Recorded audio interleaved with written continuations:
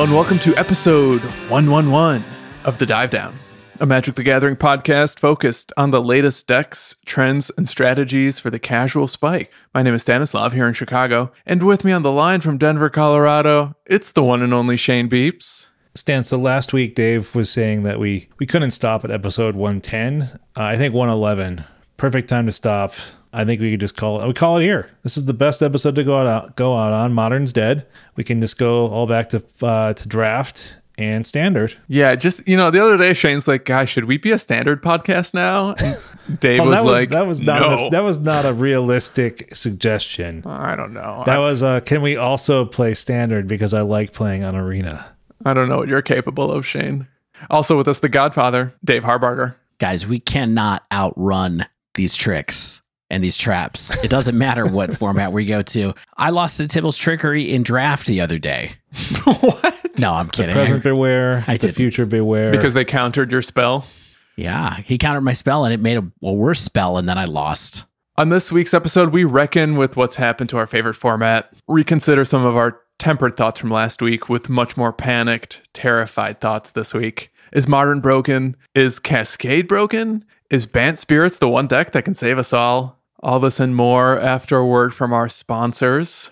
Shout out to the newest patrons to join the Dive Down Nation, Wander Yak and Blake W. So they're our sponsors, right? This week they are. The patrons, our weekly sponsors. They're so much more than our sponsors. Yeah, they're the community. Exactly. The wonderful community of fellow Magic enthusiasts that we have been so fortunate to be a part of for the last couple of years. And if you would like to join that community, come and check us out at patreon.com/thedivedown, where joining will get you access to our super secret Slack server, where we talk about all kinds of stuff. And let me tell you, it's been hot in there the last week as we all watch in shock and awe the Super Bowl. Oh man, that was boring. Oh, I'm sorry. We have to call it the big game on here. the big game. Yeah.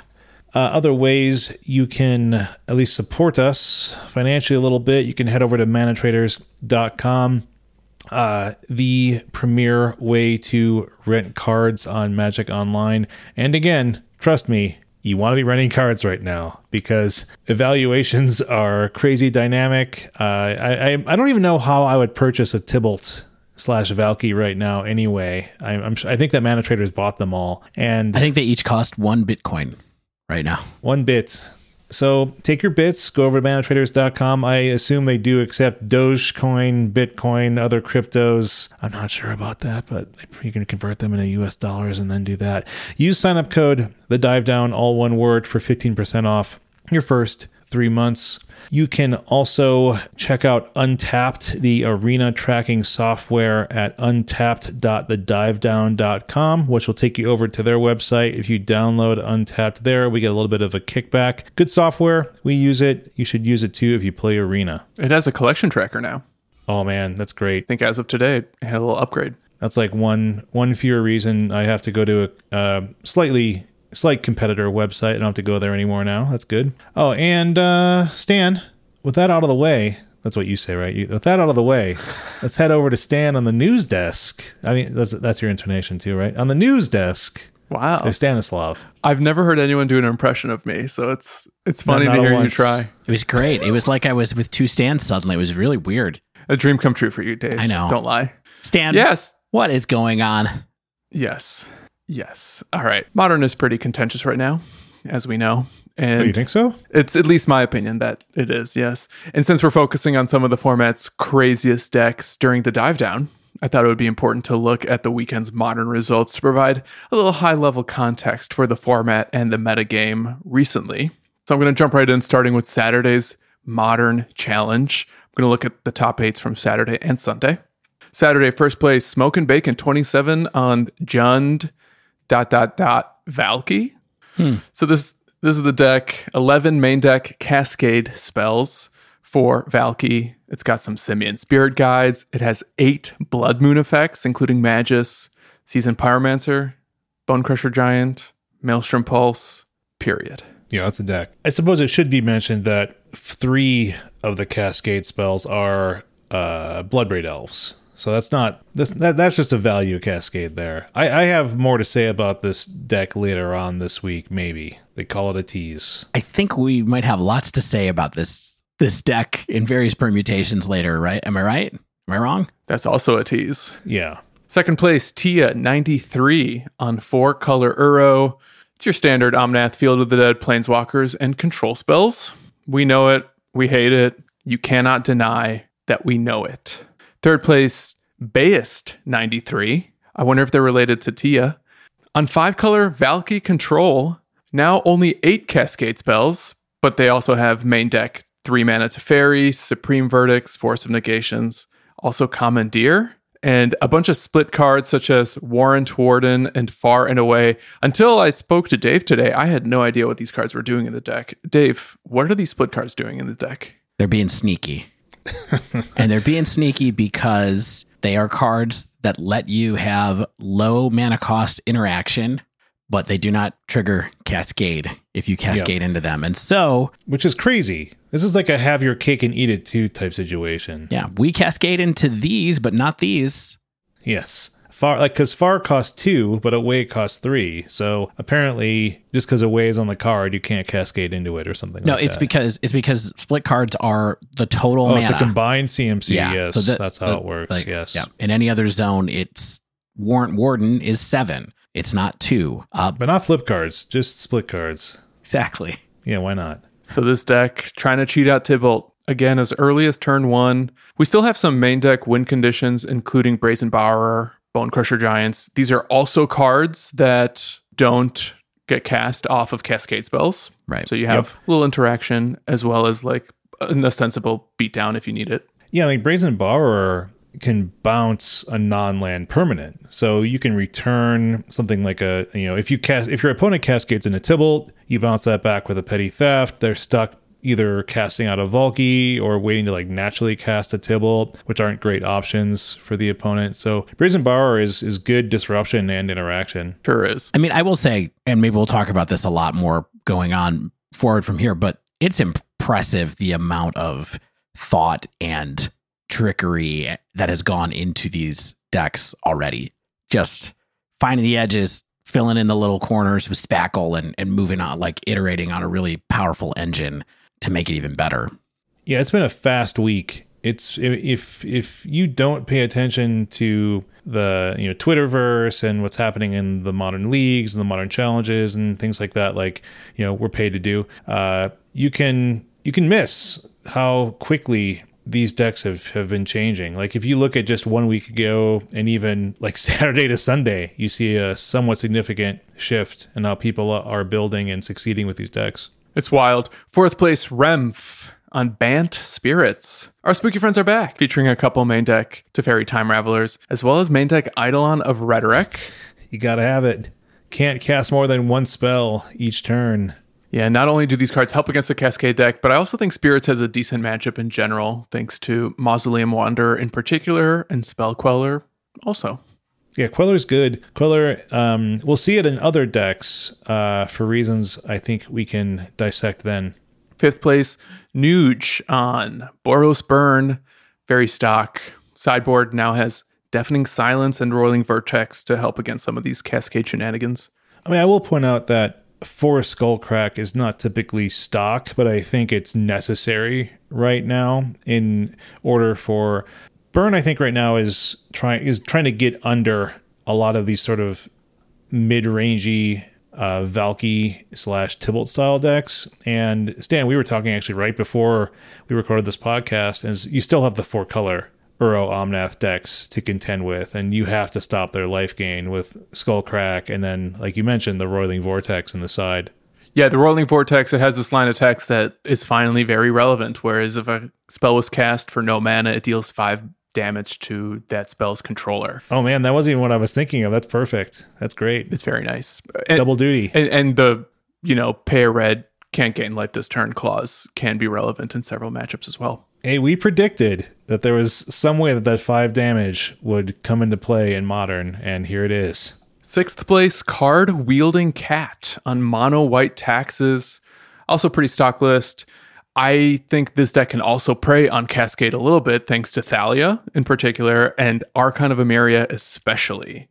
Archon shuts down Cascade pretty much entirely, and then Thalia can put this huge mana text on the combo, making it almost unexecutable by the time that the Taxes deck is, really wheeling and dealing and swinging with big flyers or, in some cases, batter skulls.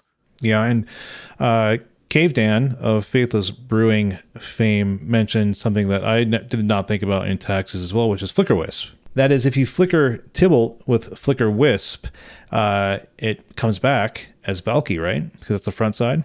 Why would you do that? Well, no, because if someone has, I see what you're saying. Yes, if someone has a resolved Tibalt, then you kind of just get rid of it with Flicker Wisp, and it comes back as little meek old Valky, who's not very good. Right on. Hey, speaking of Cave Dan, 7th place, Cave Dan. Speak of the devil. 4-color Valky. Congrats to friend of the show, Dan Schriever from Faithless Brewing. I'm sure you've heard of Dan and Co. Pretty similar to the other 4-color Valky deck we talked about, except Dan's cut all the split cards for main deck Mystical Disputes, Hour of Promise, Omnath, and Selundai Vision. It's got a Singleton Field of the Dead. Seems like a pretty good card. Yeah, he's tuning for the mirror. Look out, everybody. We're already tuning for the mirror. Yeah, I mean, if anyone's going to tune and brew in this meta, it's going to be Cave Dan. I think I read that he was playing something like 5 leagues already just in the past few days. So, the guy grinds. 8th place, Parts to Win, also on Burn. So the rest of the top 32 on Saturday was a pretty diverse Modern grab bag. We did have other Cascade decks, but there was no shortage of some of Modern's usual offenders. We had Heliod, Combo, Dredge, Prowess, Rakdos midrange. There was even a Blue Moon deck, and Merfolk made it in the top 32. So kind of a decent mix of reasonable decks there. Let's look at Sunday, however. What happened on Sunday? Well, Doom Switch won, which isn't crazy. Doom won Switch, with... not Doom Wake. That's right. Doom Switch, notable control player. One of the Doom players won on 4-color Valky. This is the control version, but now with 4 Uro. It's got a couple of Omnath, Force of Negations, Teferi, Cryptic Command, all the lands that people hate that come with those Uro decks. For sure. I think this is one of the versions of this deck I think we'll probably have to dissect more in just a little bit after we get through this top 8. Sure, we can try. But let me give you the headline. On Twitter, Doomswitch said this was the best control deck they had ever played. That's saying something. Yes, it has very strong all the good cards in Modern right now energy. You cascade into Tibalt, or you can play Uro, or you can play Teferi, and great counter spells that you can cycle back with Mystic Sanctuary. Ooh. Second place, Yuyan on the same deck, but no Uros or field, just another instance of Valky Cascade control, essentially.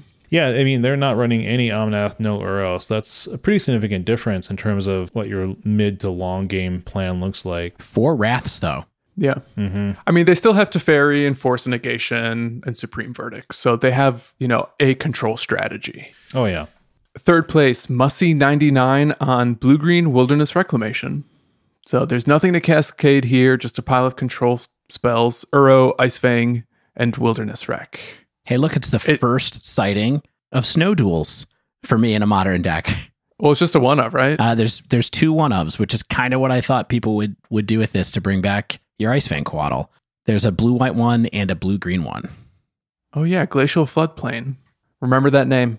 Fourth place, Nico on Jund Shadow. Fast, disruptive. Maybe they can get under Uro, but we didn't see a lot of other Jund Shadow decks in the weekend results, so maybe Nico just had a hot run.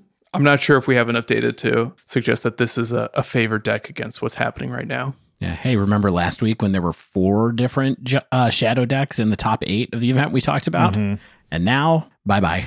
5th place, Oscar Frank on Blue-Black Mill. So I played against the Mill deck and realized that if they surgical your Cascade spells, you're in trouble. Yeah. Especially, this does a lot of work against the decks with narrower win cons. Like, if you don't have an Uro and an Omnath and stuff like that, like if they surgical your Valky, works really well. I think that this deck does a good job. I'll talk about this in a little bit too. I think it does a good job of putting a clock on opponents who can't interact with what it's doing, and also has good tools to fight against decks that have a few powerful spells and then some air that's trying to get those powerful spells. 6th place, Katsu Wasimak on Merfolk. Azorius Merfolk. Yeah, it's got a little Azorius in the sideboard, but it's basically your standard aggro beatdown. But it can shut down some mana with Spreading Seas. It also has main deck Force Negations and Spell Pierce. Kind of seems like a decent meta call with the Force and the Spell Pierces. Mm-hmm. Yeah, I mean, I think that's any deck. Curse Catcher. Yeah, any deck that can run 1 mana Spell Disruption and Force Negation, I think is going to be potential to have a moment right now. Yeah, this deck certainly doesn't have lack of blue cards to pitch to Force. Is this Legacy now? I play blue cards because I can pitch them to Force? Pretty much. 7th place, Lava Ridge on Valky Cascade Control. So this is the version with split cards, but no Field of the Dead or Uros. Mm-hmm. And then 8th place, Pedro Gush on Hammer Time. Bang Bang Pedro Silverhammer. Got him in 8th place. Nothing weird about Sweet. this build, by the way. Just a normal one. Although this is one that has Shadow Spear and Swiftfoot boots as well, which was a little bit less frequent. What about the rest of the top 32, Stan? All right, so this top 32 looked a little worse than the last one. Sunday's top 32 had 13 Valky decks compared to just 5 on Saturday. Same split, I believe, for Uro decks. It was 13 and 5, more so on Sunday. Pretty big shift day to day. Yeah. And it almost feels like news broke. 4-color Valky control is insane, and people came in hordes. Yeah, so let me look, the math here, Stan, just to be clear. 2 top 32s is 64 total decks, right? 18 total Valky decks, according to your count. So more than 25% of the challenge top 32s were Valky decks. Yes. Cool. And there's like 2.5 flavors, right? There's the Jund Valky, and then there's this 4-color Valky. And then the 4-color Valky, some of them have Uro, some of them do not. Did you think that when you started looking at this, coming last week into this week, did you think that Valky was going to be the one that this was going to happen with? Or did you think we were going to have 25% Tibalt's Trickery decks? Because yes. By my count, there were no Trickery decks in the top 32s, right? There's or in the top 2. 8s anyway. Sorry. There's none in the top 8. There was one each day. There's one each day. Okay. Yep. Let's wrap it up. I mean, look. Yeah, Dave.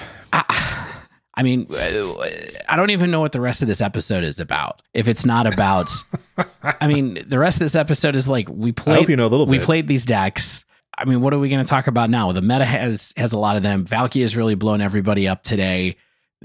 Cascade is on everybody's mind right now, which is a mechanic that we kind of knew is already broken. Like, how much do you want to talk about now? And how much do you want to talk about when we talk about decks? You know what I'm saying? Well, I think we can and should talk some here up front, right? Because I think there's some funny stuff here for sure. And then I think there are ways that there are strengths and weaknesses of these decks that exist in the way they exist right now. And people are trying to continue to leverage the strengths and alleviate the weaknesses.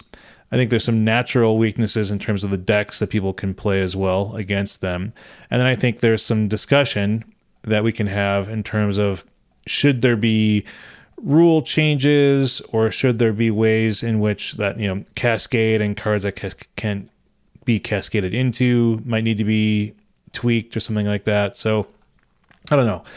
Like, one of the things I want to talk about up front though is Tibalt. And maybe this is kind of setting a little bit of the table for the rest of our discussions. And I want to understand, with the help of you two, like, what's driving this huge push towards him, because I feel like Tibalt is funny and that it's not always getting you cards that win the game, right? Like, it's not so crazy that it can take over every game by itself. Like, I mentioned this flaw in the past when we've talked about cards that draw your opponent's cards, right? And how in a format like Standard, you can imagine that most opponents are going to likely be winning through creature combat and or removal spells or interaction spells, and there's more similar type of pieces between those decks. But in a format like Modern, a lot of these decks have their own engine pieces that don't have high individual value, and they're kind of just useless for you. Here's what it is about Tibalt. You can get him out as early as turn 1, and then he's drawing you 2 extra cards per turn. So Yes. so as early as turn 2, I guess, turn 1 even, like you're immediately just like, your card advantage engine is insane. And when you talk about drawing your opponent's cards, that includes their lands. Right. You can Yes. play their resources. So you're never down on resources. You can get their win cons, or you can use your own win conditions if you're running the Uro deck. There's still just a lot of pieces in these decks that are designed to then power out those early Tibalts, right? So like, okay, oh great, I got a Simian Spirit Guide from my deck, and maybe a Simian Spirit Guide from my opponent's deck, and sure, that's a 2/2 that you drew for 3, right? So it's okay, cool, I drew this card. But I don't necessarily, I've had plenty of experiences with Tibalt where it's just like, okay, I'm drawing these cards, they're not good cards. And the way I had to build my deck around it to support it didn't necessarily make me feel awesome in doing so. And I have more kind of about how Tibalt felt in the deck that I played later, but I was curious if is it just the fact that it just drawing cards is always good, even if they're not great cards? I'm just getting more resources. Well, I mean, don't forget the minus on Tibalt though, which is, and the minus is very good. You just kill you kill creature or an artifact. And the thing that's really interesting about the way Tibalt's stat lines line up is that it's not super vulnerable to haste creatures. So you can play Tibalt, and if they have a creature that you're worried about, you kill it. And then you can cast that creature later, by the way, because when you exile a card with Tibalt, you cast it. You can cast it. If they don't have a threat out, you can +2 it. And if they were to drop a haste threat on like turn 2, they can't kill it with the haste threat. So it's not like they can drop Swift Spear and bolt kill Tibalt because he's got 5 loyalty. He's got 7 loyalty. So I think that's part of the problem too, is that he's super duper resilient to any kind of interaction early in the game. And so you just snowball. I mean, I think that's tempting to say, but I think there are plenty of decks that can feast on early Tibalt. Like especially if you're mulling to like try to power out an early Tibalt and you are left with no interaction that is under 2 CMC at the very best and things like that. I think there's a lot of ways that you can be punished even with a Tibalt up at 7 because other decks are just getting online faster than you are for sure. But I think that's why we are seeing these decks shift to have other pieces and parts and threats in them, like this 4-color Uro Omnath Valky deck, right? Like that's something. Like this is not necessarily a good something. It's something. Like it's got the fast mana of Simian Spirit Guide. It has the efficient, crazy mid-range threats of Uro and Omnath. It leverages the cascade spells and their bizarre MDFC interaction to cheat out Valky. Like it has what could be seen as the best or worst aspects of Modern. Yeah, the double sleeve versions of Modern. Well, I think this is the deck that is actually scary now because this is the one that least incentivizes you to mulligan toward a cascade spell. Because if you just have, 2 to 3 lands and an Uro or a Teferi or some counter magic, like that's a keep. And then you're either going to draw into Valky or into a cascade spell, and either of those is going to be a good card off the top of your deck. Yeah, I think you have more gas and you have more stuff to do that's not built solely around like a somewhat narrow game plan. Like I just want a fast Tibalt, or I just want, in the case of like the Jund deck that won on Saturday, is like I can maybe get a Blood Moon type effect down really quickly and hope to cheese you out that way. Mm-hmm. These decks are interesting in that they're able to present threats that must be dealt with and also pack the interaction that stops their opponent from enacting their game plan.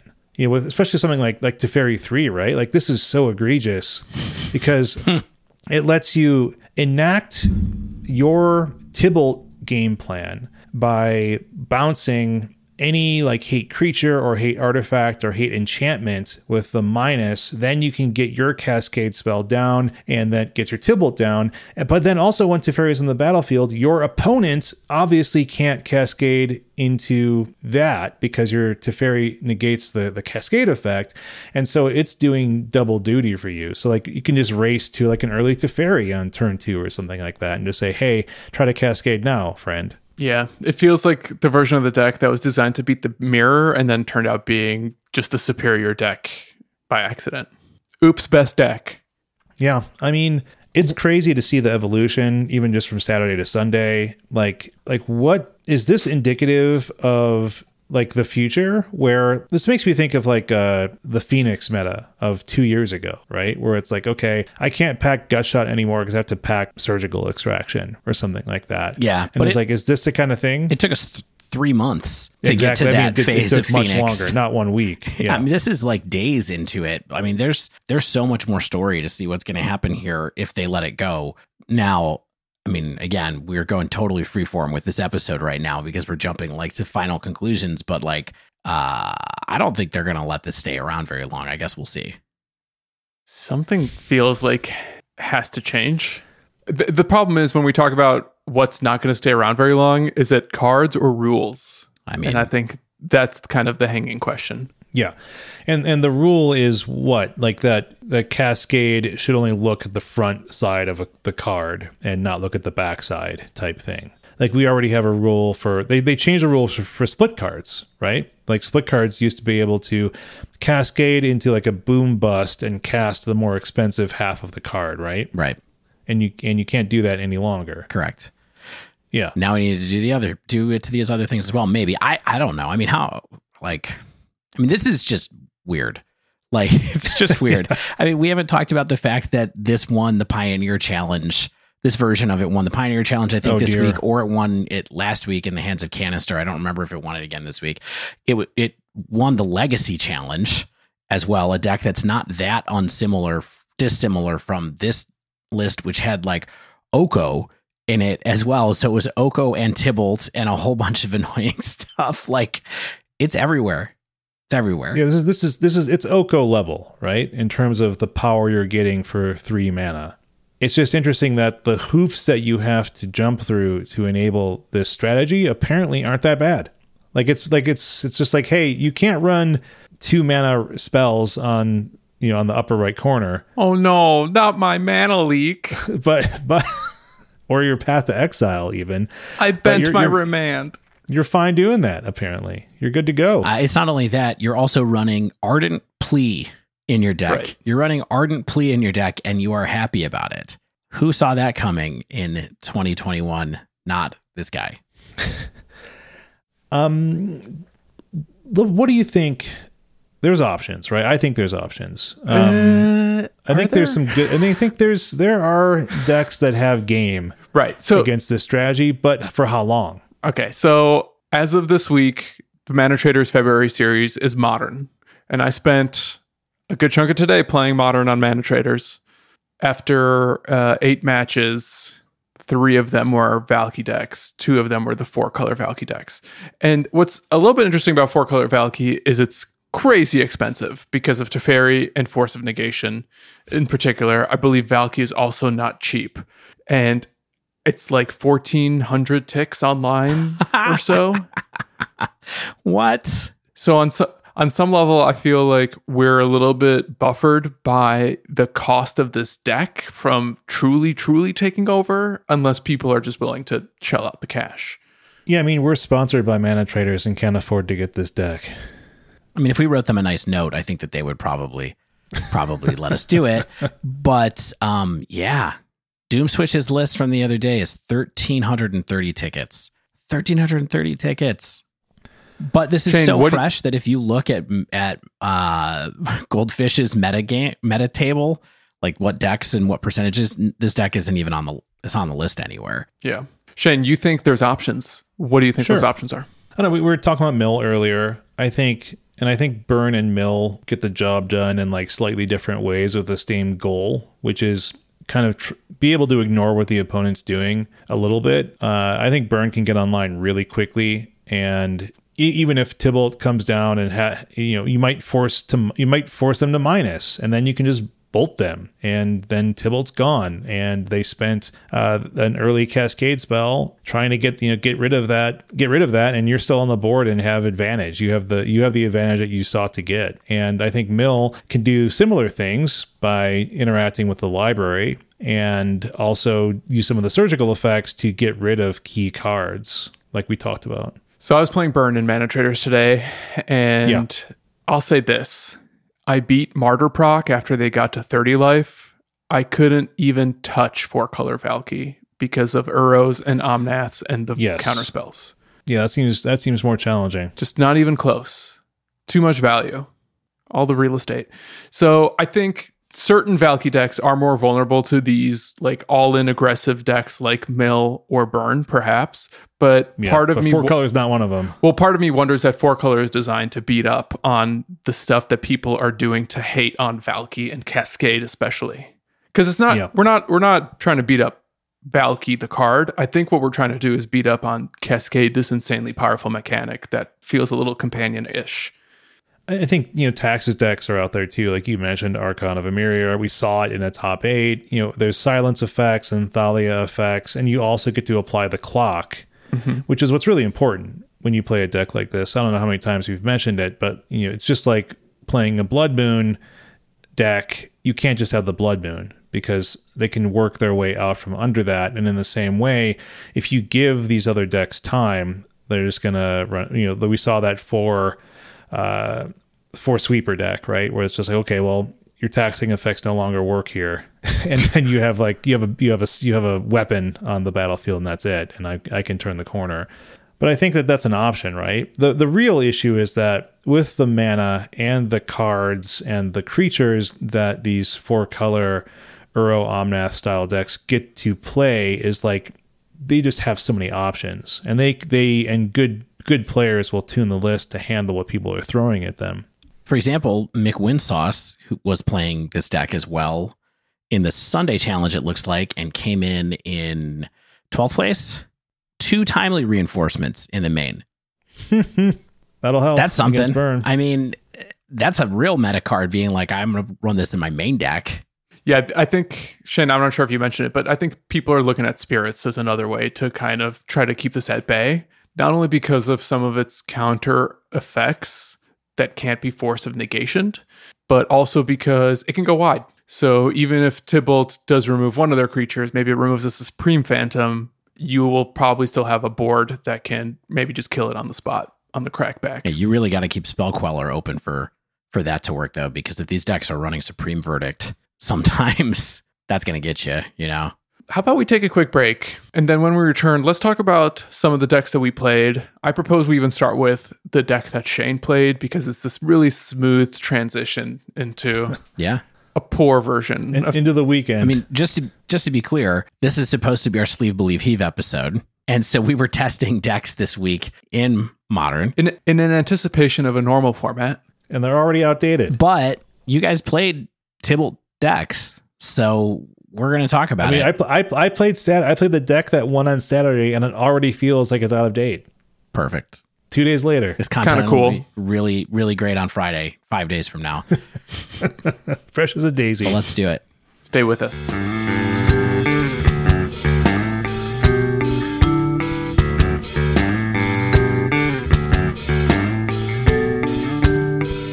All right, so Stan, what you think? Should we go straight into the winning deck on Saturday? Do you want to tell people what we're doing in this segment?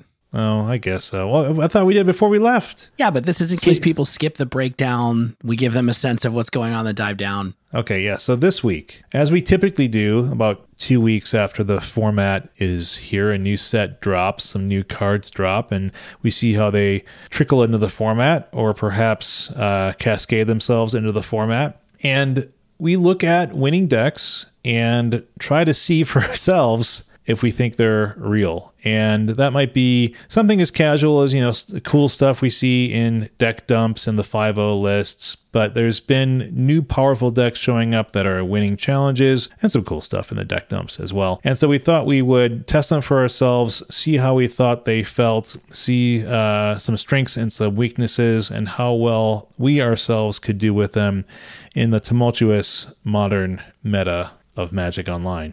Cool. And then give them a grade. Sleeve means we love it. We think it's a total sleeve. We think it's a powerful deck that is here to stay for a while. Believe is we think that it has promise. Maybe, it could be a personal belief. Like maybe it's not quite for us. Maybe we think that it's good, but has some tweaking to get done to it to be a real player. Or maybe has some strong cards, but the total package isn't there. And Heave it. We don't think it's here to stay. We don't like it very much. And we didn't have a lot of fun playing it. Or maybe we had fun, but it wasn't that good. Who knows? Now, Shane, you did forget one rating. What's that? Double sleeve? You forgot double sleeve. And just Is double sleeve bad? Yes. Just a reminder that double sleeve, because I hate sleeving my cards, and double sleeving my cards is one of the worst things I ever spent time doing. Double sleeve is when something is so good it's bad. And so I think that might come up today, maybe? Let's see. Okay. Well, I'll start. Because like I was hinting at, I took Saturday's winning list out for a spin. And to remind you what that is, this was Smoke and Bacon 27's Modern Challenge winning list. I'm calling it 3-drop Tibalt Junskade, because that's what everyone's calling it these days, right? Maybe it's just me. And I actually started playing with a similar deck to this one, but then I saw that Smoke and Bacon won the challenge with this, and so I added a few tweaks that they had done to it.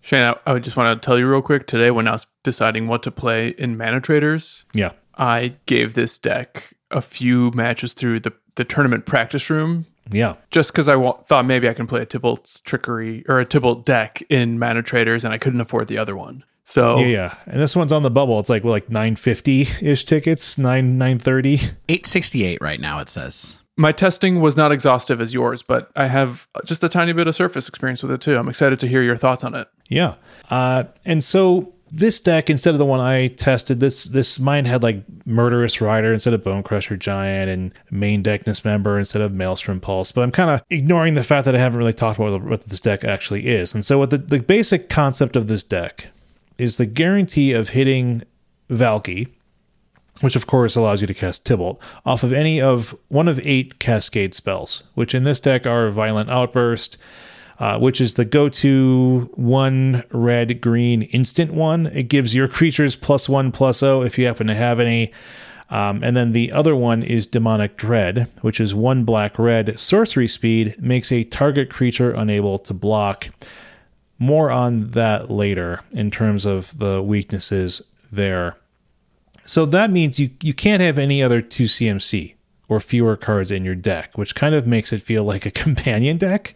You have to have some funny contortions where you have nearly no low cost spells or interaction. And so you're forced to run things like Bone Crusher Giant, which gives you 2 mana interaction on what is ostensibly a 3 mana card if you look in the upper right corner.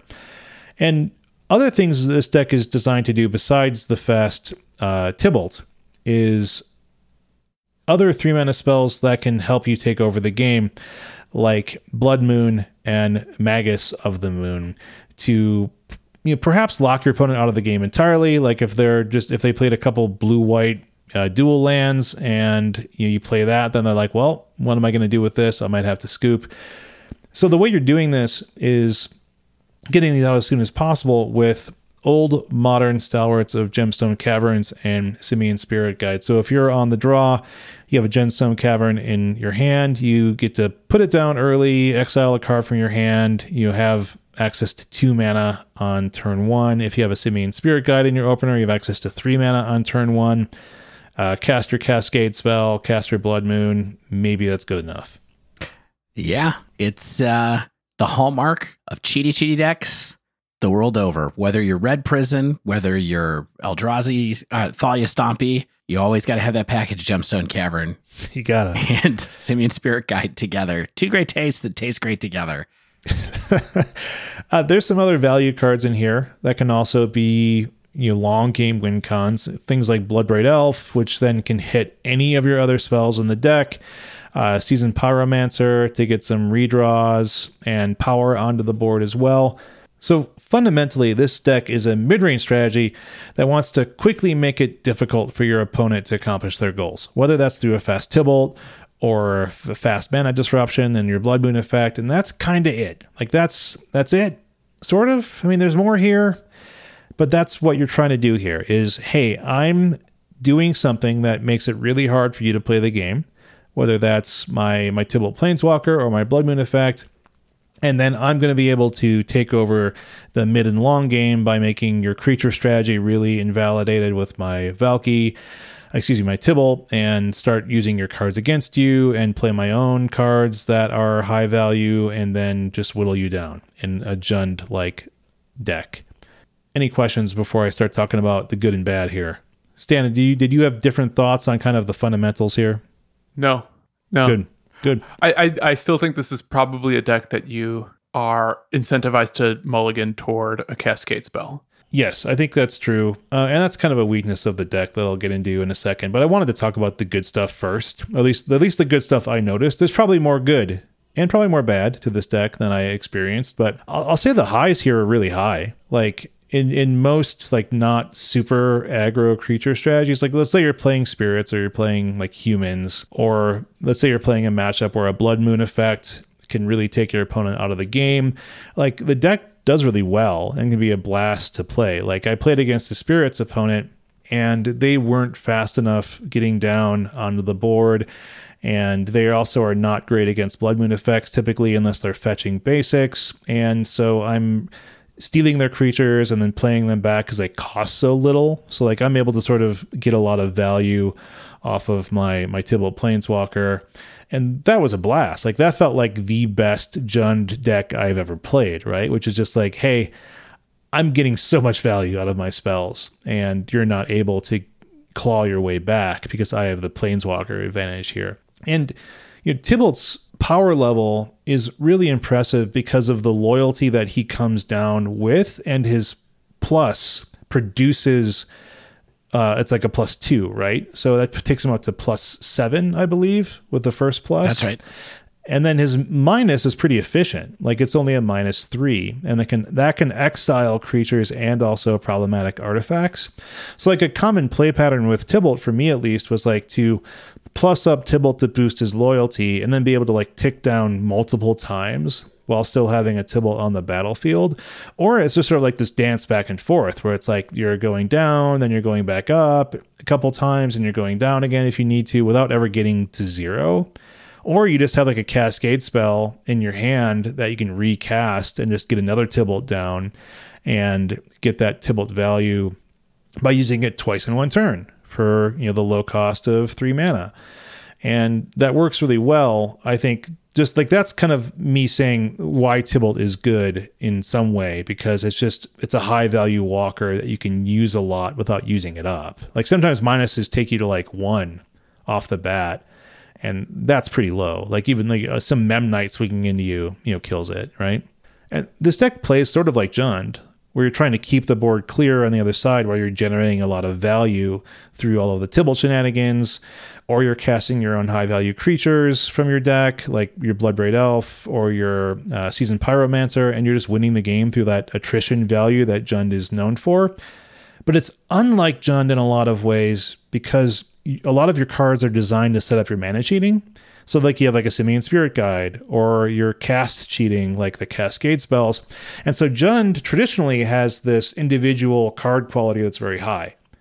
And you run into some issues of like drawing nonsense that has almost no value for you at times, like this redundant Blood Moon effect, or like a third Cascade spell sitting in your hand that you don't need to cast. I mean, this deck is really kind of more like Mono Red Prison, right? Yes, exactly. Like I would say it so. has the engine in it. It's really trading a lot of material to put out a big threat or a really disruptive thing early in the game, and then you sort of just like try to settle in and ride that to victory. That feels a lot more like that game to me. Yes. Now, of course, there's a lot more play. Like I'm not trying to say Red Prison is bad. Like there's all kinds of cool things that you can do in that deck, but it does seem like this is much more like that than this is like any kind of value deck to me. For sure. That's a weird dichotomy of it too. And that gets me to kind of some of the issues here. And much like Red Prison, there are plenty of times when accomplishing what seems like the primary goal of this deck is not good enough. Like that early Blood Moon effect, that early Tibalt is not always going to win you the game. Like Tibalt doesn't always really do a lot for you. Like I've said earlier, especially in this deck, or like the cards you're drawing is still can be a lot of air and potentially redundant air in this deck. And like I said earlier on in the breakdown, is like sometimes your opponent's deck isn't just really doing anything for you, because maybe it's just like some random artifact that's synergistic, or some card that works really well in their deck and doesn't do anything for yours. Yeah, it's like, here's my lava dart. Enjoy my lava dart. I mean, and I'm sure I'm cherry picking some stuff, but like, for every time I get to do what I said earlier, which is like cast a bunch of my opponent's spirits and then exile any creature they're playing to the board, there's times when I'm just like flipping over their Dromoka's commands in their Naya Zoo deck, or even just a land, which is like fine, but like I don't always need that many lands. You didn't want to fight one of their creatures and put a counter on one of your guys, or make them sacrifice an enchantment or anything. Yeah, exactly. You're still drawing cards, sure, which is good, but you're not exactly winning you the game. And in this deck,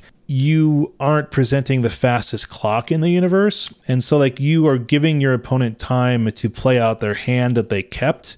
And sometimes that can be good enough for them to get your Tibalt off the board and you don't have much left.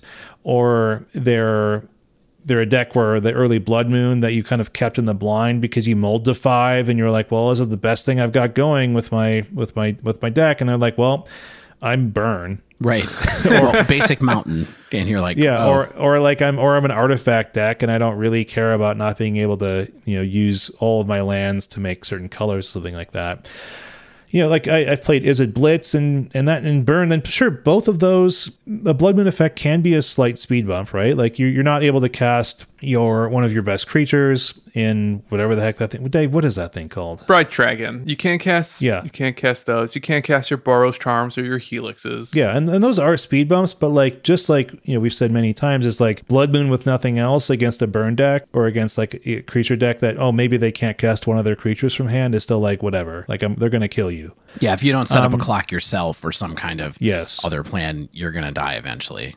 And and of course, like those aggressive decks that run red typically have a creature or two down, and they have direct damage. Like Tibalt's pretty easily taken down, even if you exile one of their creatures. Like I had that happen more than a few times when I was playing any kind of creature-based deck, like Naya Zoo or Izzet Blitz or Burn. It's like Tibalt is not amazing even early all the time, even with its high loyalty, right? And then post-board, players are able to plan against your moon effects. So it's almost like, what's the point of these moon effects? Like I'm really racing to try to get a Tibalt and hope that I can get the job done. Or, I mulled to 4 and I still have to go for this Blood Moon and just hope that they, aren't able to fetch up basics. Like maybe they're just hoping I don't have it type thing. And maybe I disrupt them a little bit. But that kind of gets me to the next point, which is it's slow. The deck is really slow. Like your interaction is slow. It's at earliest a 2-mana shock from Bonecrusher Giant Stomp. And otherwise, you got like 3-mana spells like Anger of the Gods or Maelstrom Pulse. And, that's how you're dealing with the opposing permanents over there on the other side of the battlefield. And sometimes that's just not what you need because you're not operating efficiently enough to stop what they're trying to do. And there's so many problematic cards and decks out there for you, right? Like in decks like these, it's hard to deal with hand disruption when you're mulling for like these engine cards and then they're taken away from you. There's people who are planning for facing down decks like these now, especially like just a couple days after they sort of appeared. Like you're seeing efficient counter magic that the opponent isn't going to give you the opportunity to play around because they know that they don't have to. Right? It's like if the earliest thing I'm doing is a 3-mana like Bonecrusher Giant or a 3-mana Pyromancer, it's like, okay, fine, I can deal with that with my removal spell while I keep up my counter magic for your Cascade spell. And, like I face down like main deck Mana Tithe in red-white land destruction for Pete's sake. Nice. Right? And that was just like, well, that stinks. Well, that's a red-white staple. Yeah. I mean, and then perhaps more importantly, I think the deck isn't really designed to beat the other decks in this Cascade meta that we were seeing quickly appearing already, right? Like, and that's a flaw that a deck like this really just can't have right now. Like, you can't play Teferi 3, you're not casting Force of Negation or Mystical Dispute, you're not even casting that mythical Mana Tithe or Spell Pierce or Silence effect or Deafening Silence or whatever. Like, so this style of deck might have seemed or been powerful even just like half a week ago. Like we're already seeing the meta shift to counteract strategies like this. And I think that those decks still have more self-contained power while still having game against the mirror. And I think this deck is sort of like it's like a weird, like you said, Dave, it's like almost like a prison cheese deck with some Jund elements. And I think that we've somehow already moved past that, in my opinion. Yeah. I thought Mana Tithe was a common. Is that important for you? Interesting. Well, you said mythical. Oh, right. Oh my gosh. Look, Stan, what did you think? You played this deck for a little bit. What did you think about Jund, Valky? Yeah, so I don't want to go into too much detail about the deck I played in more detail, but I think this was the perfect deck for like Saturday and maybe Friday. But by the time we picked it up, it was just too late because I think it was doing something really effective against the previous week's metagame. See, I don't even know if I agree with that. Like I went like 0-5 in a league and didn't face down any like super crazy tech. I didn't face down like, some counter Valky deck. Did you play against Tibalt's Trickery though? I didn't play against Trickery. Like I faced down creature decks that were getting going and going wide enough that like my Valky wasn't doing enough. I was facing combo-ish style decks that they didn't care what I was doing. Like I faced down Mill, and Mill was just like, "Hey, I don't care. Like I don't care what you're doing. I'm just gonna mill you out," type stuff because your clock's so slow. Like I don't even know. Like I think like if I had been able to face down, I don't know what this is trying to beat. Like I think it was just like maybe creature decks that weren't going as wide or as fast or didn't have quite as much main deck burn type spells that that would allow me to get a foothold and a toehold that allows me to turn the corner. But I didn't experience that. And maybe it was a run of bad luck. Yeah, I mean maybe this is just the first deck that someone really felt like, okay, a build of this is really red heavy. Okay, so I'm gonna take this red prison mechanic kind of archetype and I'm gonna put the Valky engine in it. And I don't have to stretch too hard if I play Demonic Dread and Violent Outburst because they're both red, so I'm just splashing the other side of it. And, the first couple of prototypes we saw of lists like this with Valky were always kind of in this zone. And then someone else looked at the Trickery decks probably and said, oh, they're running Ardent Plea and they don't even care. So what if we just played Valky with Ardent Plea instead of having that only be in the Trickery decks? And that's how you end up porting over into some of the other things that we saw on Sunday. Yeah, and that's an important thing too. I hinted at one of the issues with the Cascade spells, and Ardent Plea doesn't require a target, right? By the way, yeah, okay, and neither does Violent Outburst. Demonic Dread, you have to have a target. You have to have a target creature that to be unable to block, and so even like much of the time, Demonic Dread wasn't something I could even cast early if I wanted to. And that was really bad often. So it was just like, oh, hey, even half my engine cards that are almost always total blanks in a good part of the game can be truly useless. Sounds like a heave. Well, I don't think it's okay. I don't think it's a heave. It's okay to heave it, Shane.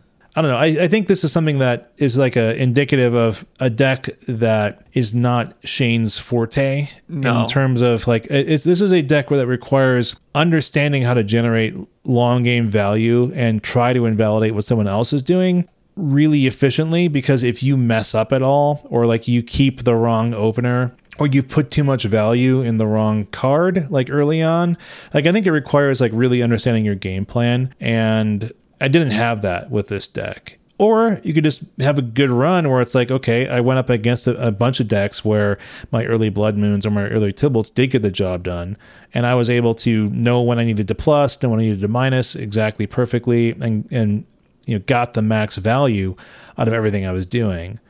And I think there's opportunity for that. So I mean, I think it's a believe, but I think that with the way that we are seeing the metagame evolve already, it's not really something to believe in for the long term, because people are already invalidating what this deck is trying to do and getting their own game plan online that's stronger than what this deck does at all. So even in the best case scenario, the other Valky decks are better. Right. And I think that's why, if nothing changes in Modern, this version of this deck is a heave, because it's already been invalidated. I think the reason it's unclear to you what this deck is trying to beat up on is because the decks it was trying to beat up on barely exist anymore too. Like, yeah. I think this was a deck for a very specific time while people were still figuring out how to really capitalize on the power of a turbo Tibalt. And maybe things can change in such a way that Jund becomes the most efficient way to play turbo Tibalt. But until that happens, I think this is not the deck. And I would bet that we're not going to see much more of this in high level play, or at least not in big numbers. Yeah. I mean, like, imagine doing something like, even when you think, oh, those 4-color decks don't really have a lot of basics, like you get a Blood Moon down, they're going to have a really hard time. Imagine just like, okay, I jump through these hoops, I mulled to 5, I got a turn 1 or turn 2 Blood Moon down, and Force of Negation. It's like, okay, cool. Yeah. I mean, the thing I was going to say is that, okay, so I think that one reason someone might consider playing this deck still is because they could afford it with their Mana Traders account, potentially, you know what I mean? Much more so than the other ones. And so I think in that context, we're saying, don't bother. If you want to play Tibalt, I wouldn't try to budget it this way, right? Do you feel that way, Stan? That's my feeling. Yeah. So even if this is something you can reach with your rental accounts, don't. Just don't. And so I think that, okay, so we've spent a long time talking about the deck, which is great. This deck may be out of time. I just want to add one thing to your comment about rental accounts. Just play regular Jund. Just play hand disruption Jund that isn't trying to turbo out Tibalt. Like, play better interactive spells, because I think you're going to have probably better luck against all the shenanigans going around than trying to play a worse version of turbo Tibalt. See, I think that's news you can use right there. But my question is, should we close the chapter on Valky Tibalt for now? Please. Talk about what we think should happen, what we think will happen, kind of some of the stuff that we circled around a little bit at the end of the breakdown. But I think it's time for us to put our takes on the wall, which is where takes go. Well, we haven't heard Stan's experience. Stan's got some Tibalt Valky stuff that he did. Not really. I played Tibalt's Trickery. Oh yeah, okay, I played the good deck from last week that's now unplayable. Okay, let's tie a bow on it. Where do you want to go with this, Dave? Well, okay, so you played the deck some. You faced the blue deck some. Stan has faced the blue decks. I didn't in my playtesting. Somehow, I faced a lot of Trickery decks. I didn't face this somehow. When did you play? I played on Saturday night, mostly. Yeah, I know, right? How things change in like 48 hours. That's what I'm talking about. So what do you guys think? People are already clamoring for bans or some kind of rule change. Like, the deck's won in every format this week.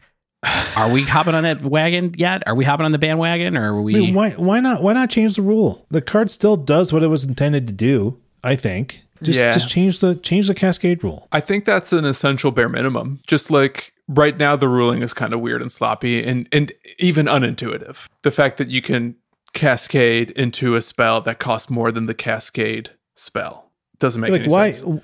Why in an Oops All Spells deck is, it doesn't look at the backside of the card there. I mean, like, I understand that Magic is a very complex rule engine, right? And I appreciate that aspect of it. But it's just like Stan said, it doesn't, if it's not intuitive and it's a super easy change to make, just go ahead and do it. We already have the precedent with even just the split cards. So go for it. Companions, like less than a year ago. So do you think that we should change it because it's so powerful that it's going to last? Like, or is this portion of the metagame going to last? Is this just something people think is fun right now? Or do you think it's something we should do just because it is probably a better rule to have implemented in Magic? Or both? Who thinks this fun? Doom Switch. People like winning. People like winning. Yeah, I mean, people like to win. I think fundamentally we know that MDFCs aren't going anywhere. This is a problem. So, yeah, absolutely. Yeah, so it's like, if they want to keep doing, hey, I'm a cheap card on the front and I'm an expensive card on the back, and I'm going to give you some options. Let's just eliminate this expensive card on the back, cheaty type stuff. Because it's just going to happen again with something else. And that's one thing that WotC has used as precedent in the past, which is like, it puts pressure on the way we design cards in the future. We don't have to think about it. We'll just change the rule, blah, blah, blah, blah, blah. Yeah. Right. Fixing Cascade, I think, will future-proof it. Now, does that mean that these decks are suddenly not insane? Because I'm worried that anything with Teferi and Uro and Force of Negation might still be a problem. And the only reason we're not talking about Uro anymore is because there's just like something stupider happening in what's essentially now the Uro decks. Yeah. So I mean, I like to be the tempered version. That's like, don't ban anything. Let me play with cards. Everyone wants to play with their cards, but I'm starting to drink the Kool-Aid that Modern is in need of like really significant changes to undo a lot of harm that's going to continue to occur because of how insanely powerful cards from the last year have been. And I would love something on the scale of Mox Opal and Oko and Microsynth Lattice Band, like all at the same time, to just like completely reinvent the format overnight, because I think we're just going to keep seeing like a handful of really problematic engines just find new ways to be absurd. Are you guys enjoying this lower power level from Kaldheim? You guys loving it? I was going to say that. How wrong everybody was. Like, I don't even feel guilty because everyone was like, oh yeah, this looks very reasonable. I don't think that has to do with the innate power level of the cards, besides, Valky being cheatable into Tibalt. I don't think we're seeing a ton of other cards make a big splash. Yeah, I mean, it just feels kind of like a weird exploit right now, right? That people are just taking advantage of, and they need to fix it, I guess, is probably the best way to think about it. Because like you said, modal double face is going to be around. They've said that they're going to use that tactic and design more often. So I feel like it probably should go sooner rather than later. What do you want to see go? The Cascade. I think the Cascade rule should be fixed as well, I guess. But man, I hope they do it soon. It's been a weird couple of months. Like, it doesn't feel like there's a lot of there's a hand at the tiller as far as Modern goes, because it's a totally separate issue. Like you said, like even before this week, we had Uro problems, and there's a chance that Uro still needs to be dealt with in some way. And so, like, yeah, we're gonna do multiple bans. I mean, they're separate issues, but maybe it's maybe it just has to be done. All right. So, Dave, I do think you're right. I think we kind of exhausted the Valky/Tibalt Planeswalker well. And I want to go to some other Tibalt's shenanigans with Stan. You said you were testing trickery decks. Are they still a thing? Not by the time I played them. Let's just stop the episode now. Let's go to the extended wind down where we talk about what video games we're playing. Yeah. How's that new Breath of the Wild knockoff? It's long. Tell you what, they give you an awful lot to do, but no, for real. Stan, for a deck you hated, you've got 5 pages of notes on Tibalt's trickery here. I'll be curious to hear. Many. All right, so Trickery won a Modern Challenge last week, and I think everyone was like, what? I think it won a Modern Challenge. At least it was the talk of the town last week. And at the time, I tried to be tempered, and I tried to compare it to week 1 conspicuous Snoop decks as like this flashy new combo that the format could settle around once people found a way to interact around them. And I believe I even said that I think Trickery could be a way to push Modern to be more mid-rangey, and that could be a good thing. But then a few days later, I was doing a Modern League, and I got paired against Tibalt's Trickery, and this is, I want to say it was Tuesday or Wednesday, so kind of in that deck's heyday, and it was really bad. And I got destroyed basically on turn 1 or turn 2, just back to back. At which point I essentially thought, this is insane and huge, and this deck is out of control bad. And we're talking about Trickery, right? Mm-hmm. Not Valky. How'd you feel when you woke up on Sunday? Rested. So for this week's episode, I decided to figure out, which version was more right, which opinion was more right. The one that thinks that Trickery is manageable, or, this panicked elf player who thinks that something needs to be banned ASAP because Magic as we know it is dead. Which is really funny to look back on, because I did all this testing over the course of a week as like this deck was ultimately getting outmoded, but we'll still try to talk about it in earnest, because I think there may be some lessons here about really the impact of this set on the metagame. I played 2 versions of Trickery. One was what I like to call all-in Trickery, and you may have seen this one. It's 51 lands, 4 Violent Outburst, 4 Emrakul, and a single copy of Tibalt's Trickery. So this was like the SODEC list, right? Yeah, or the Frank Karsten deck. Yeah, like just the prototype. But you were doing the sideboard stuff, right? You mean 15 Primeval Titan cards in the sideboard? Yeah, that kind of stuff. That kind of stuff, yeah. Which made me fall in love with Primeval Titan. Oh no! In an amazing way. That deck is something. I tried to fix Primetime up with Shane, and it didn't work. It worked with you. It kind of did. I don't know if we'll have time to talk about that, but I'll mention why I thought that was really fun out of the side. The other version that I tried to play, this was the more redundant and ramped version of Trickery. So it does include Ardent Plea, Simian Spirit Guide, and Gemstone Lands. And I got this list off of an MTGO player named Source Odin that went undefeated in a prelim with it on February 4th. Yeah. This one also has Through the Breach in it too, right? Did that one your list didn't? I've seen that in some of the lists that I've played with Trickery, which is seems like a nice backup plan. Yeah, that does make sense. My version did not. It did have a couple of Valky in the sideboard, but at that point I was not testing Valky in earnest. It was just this additional access that you can potentially side into to capitalize on all the Cascade copies in your deck. Mm-hmm. So across these 2 decks, I did 3 leagues. I ran back the more redundant ramped version with a final record of 5-10. Went 2-3 with all-in Trickery, and then 2-3 and 1-4 with the redundant version. Not my Dive Down showing. Boys putting up big numbers this week. Oh yeah. Wait till we get to my decks if there's time for hemorrhaging tickets. My decks that didn't matter. I earned those tickets by playing Panza, and all that hard work and fun was just completely undone over the course of a single weekend. All right, so I'm going to talk about the decks and Trickery in more detail, but I just want to tell you now where I ultimately settled after playing this deck firsthand. And this is going to come as a surprise to no one based on the weekend's results, but Tibalt's Trickery is not the new Hogak. It is not tier 0, and thankfully it does not functionally invalidate opposing decks that people play. However, piggybacking a little bit on what we were just talking about, I don't think it's okay. And it's similar to some of history's most unreasonable decks in that it needs something to change or go because of the rules engines at play are, I think, potentially antithetical to what Magic is about. Wow, okay. Yes. What a All right, thesis. let's talk about the decks. Yeah. Let's talk about the decks, starting with the 51 land version. This one is very fun, but it is a glass cannon, though both decks are pretty ceramic. But games with this deck are decided very quickly and very easily, and in so far as not caring at all about what your opponent is doing, like, this deck is perfect. It's an literal one-trick pony. You do not have any way to ramp into your Cascade spells. You literally have to mulligan until you find a Violent Outburst, and your success is entirely contingent on resolving a Trickery that you cascade into. So this deck loses a lot, and it's really easy to beat for that reason. And basically, for all those reasons, I think it's a meme. So if your opponent is on the play and has a hand disruption spell during their first 3 turns, you're probably going to lose. If your opponent can counter your Trickery even with a remand, you're going to lose because casting your single copy of Trickery out of your hand just does nothing. Mm-hmm.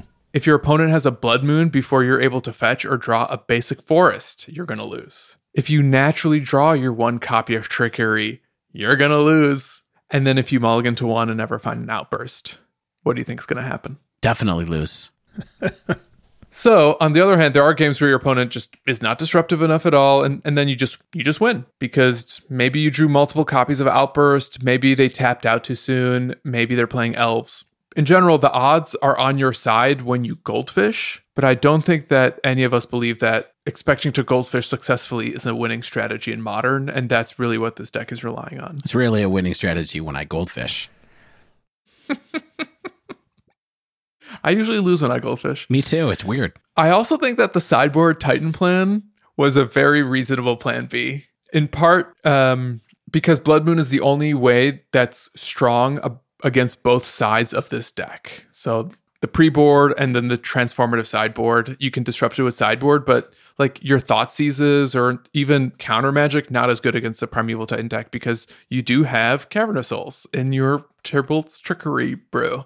So if people bring in extra copies of Duress or Inquisition, your Titan plan is just consistent enough to run them over. And likewise, Titan plus Dryad plus Field of the Dead nowadays is such an easy deck to play that you don't even have to worry about being really clever when you transform into like a deck that's on rails. It's so easy to play Titan now. If there's no amulets in the deck, that is. I mean, that's hilarious and unfortunate. Where you're just like, yeah, I'll just make a bunch of tutus. Yeah. I'll just do That'll that. I'll do it. So I finished the League 2-3. I beat Tron and Rakdos Goblins because neither of them could interact, and I got lucky and I won fast. But my losses are important because against Blue Eye Control and Jund Valky, I drew my Trickeries and just lost on the spot. But also, I think there was a lesson that you have to refine your deck so it doesn't lose to itself. And that was kind of the thing that makes this deck so stupid. It just loses because sometimes you draw the literal best card in your deck that you don't want to draw. Yeah. You have to hit it off of a different mechanic, and there's no way to recover from when you do draw it. So you're just done. Exactly. Yeah. Yeah, Blue-White Control got me under a Cryptic Lock as well in a different game. Rakdos midrange felt essentially unbeatable because they had Hand Disruption and Blood Moons. Yeah. That's something I didn't really mention either, is I played against like a Rakdos, a Mardu Shadow list. And it's just, like you said, it's like when you face down hand interaction, that's still out there. Even if we're seeing just a ton of these 4-color decks that are hoping to counter what you're doing. If someone gets out ahead of you with just a little bit of interaction and you are a glass cannon deck, that's never a recipe for happiness or success. Right. And that Jund Valky deck that we just talked about, I feel like one of the things that made that deck strong is it was able to beat up on these trickery decks because it has the Blood Moon plan in addition to this Tibalt plan that can capitalize the top of your library, because Tibalt is going to be, in some cases, happy to find extra copies of your Cascade spells, keep you from casting them, so that, maybe you need to cascade again to get like something, I don't know, some other card in your library that's good. Okay, so that happened, and I decided let's try a version that doesn't lose to its draws. And that's when I fired up 8 Cascade Trickery. So now we have a little bit of ramp, sideboard with counterplay, including Teferi Time Raveler. It has Wear and Tears and Dismembers. Likewise, the main deck has a lot more hits than your just 4 Emrakul. It now has 8 Emrakul, 4 Ulamogs, and 8 Ultimatums. It also had a couple copies of Omniscience in case you drew into your big payoffs, and then you could just cast Omniscience. So it had 8 ultimatums? What are those? All right, it had Genesis Ultimatum, which is the new Teamer one from Elob, and then it had Brilliant Ultimatum, which is the Esper one from Shards. Oh, right. Yep. So essentially, these are additional ways for you to cast Big Eldrazi for free.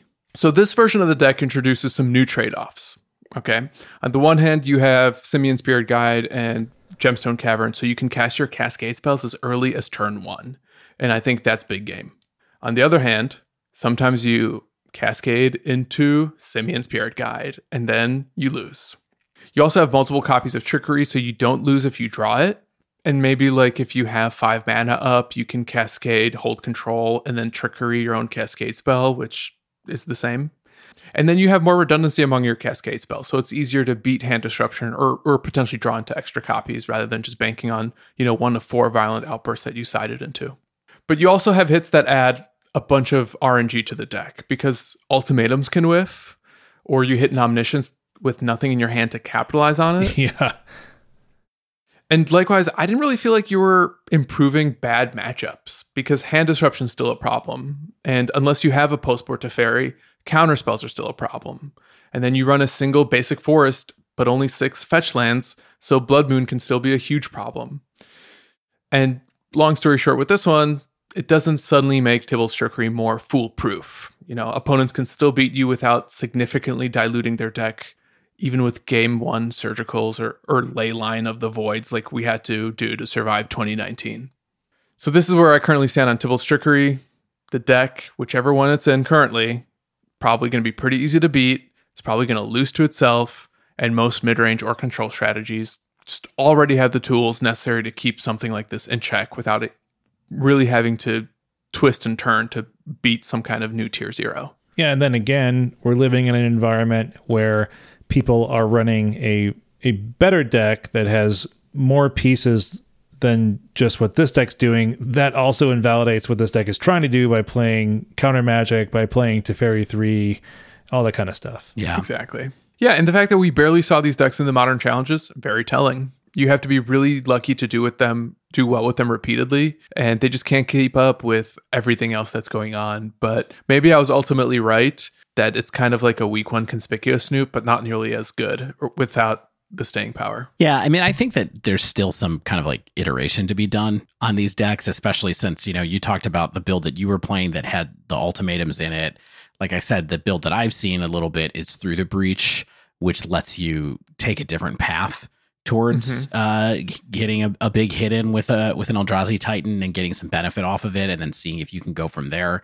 It just feels like there's different things that might happen with this deck still, depending on what happens with the metagame. I mean, clearly, so having a ton of Teferi in the metagame right now is a bad thing for a deck like this, and this one has less fair play than the 4-color deck does without its own access to Teferi. You know what I mean? So I still think there's something here, probably, ultimately, when it comes down to it. I know what you mean, because the power of trickery in a vacuum is evident, since your ceiling is a turn 1 Emrakul, and that is really strong, and that does win games. And I think it's perhaps within reason that Tibalt's trickery can one day be applied to a stronger, more reliable strategy. But power level aside, I'm not sure that I like that this deck exists either. Different question, but fair enough. Yeah. Okay, so combo's one thing, but these are just coin flips that I kind of worry have nothing to do with what Magic is about. All right. If some amount of the field is occupied by a deck that can win on turn 1 because they mulligan to their combo, who is that truly good for? And does the game benefit from something like that? And another way I would phrase it is, this thing I'm wrestling with is, and really would love your thoughts on, is that line of encouraging the format to be more interactive so that games can be engaging in decision-driven resource battles versus forcing the format to be more interactive so that games can be decided by a coin flip that just demands a single card response or risk an auto lose. And Force of Negation is this really great example as this card that's really effective against these Cascade decks. But is Force of Negation a tool that's like making control strategies more interesting because now they can play to the board a little bit and tap out and have more tools with their hand and their resources at the cost of another card? Or are they just a safety valve meant to protect us from turn 1 combo decks? And I'm not sure if there's any era of Magic where turn 1 combo decks were received well because there was force of will in the format. Yeah, I mean, you know my take on this, right? Which is like, as much as I have liked playing mull to 4 cards you need to make Tron, or mull to 4 cards you need to go off with Dredge on like turn 2 or turn 3 type thing, right? I don't think that is how we want the most powerful decks in the format to be. And again, it's just another one of those instances where it's like, did you have your hate? Did I have my counter hate? Was I able to get out ahead of you and just create an insurmountable advantage or an insurmountable roadblock, like with my Teferi 3 that makes you unable to do a lot of your game plan? It's just, it's not Magic that I think for most people is fun, because it's too die rolly and it's too coin flippy, and it's not exactly, like you said, it's not exactly allowing you to maximize player skill. Counterpoint. Please. I think there are a lot of people who like playing decks like this, you know, and I don't know how. Decks like what? Decks like that are these like cheesy, wild, you know, turn 1. They have the potential to do stuff on turn 1. Like, it's exciting for people to pilot decks like this. Now, I don't know if that means that they should stay, but I do say like, I don't, you know, saying something like, I don't think anybody wants to play Magic like this is probably not true. You know, like, there's a lot of people who like to do stuff like this, but, you know, there was supposed to be a guidepost in Modern that was kind of like, hey, we're not going to do stuff that wins before about turn 4.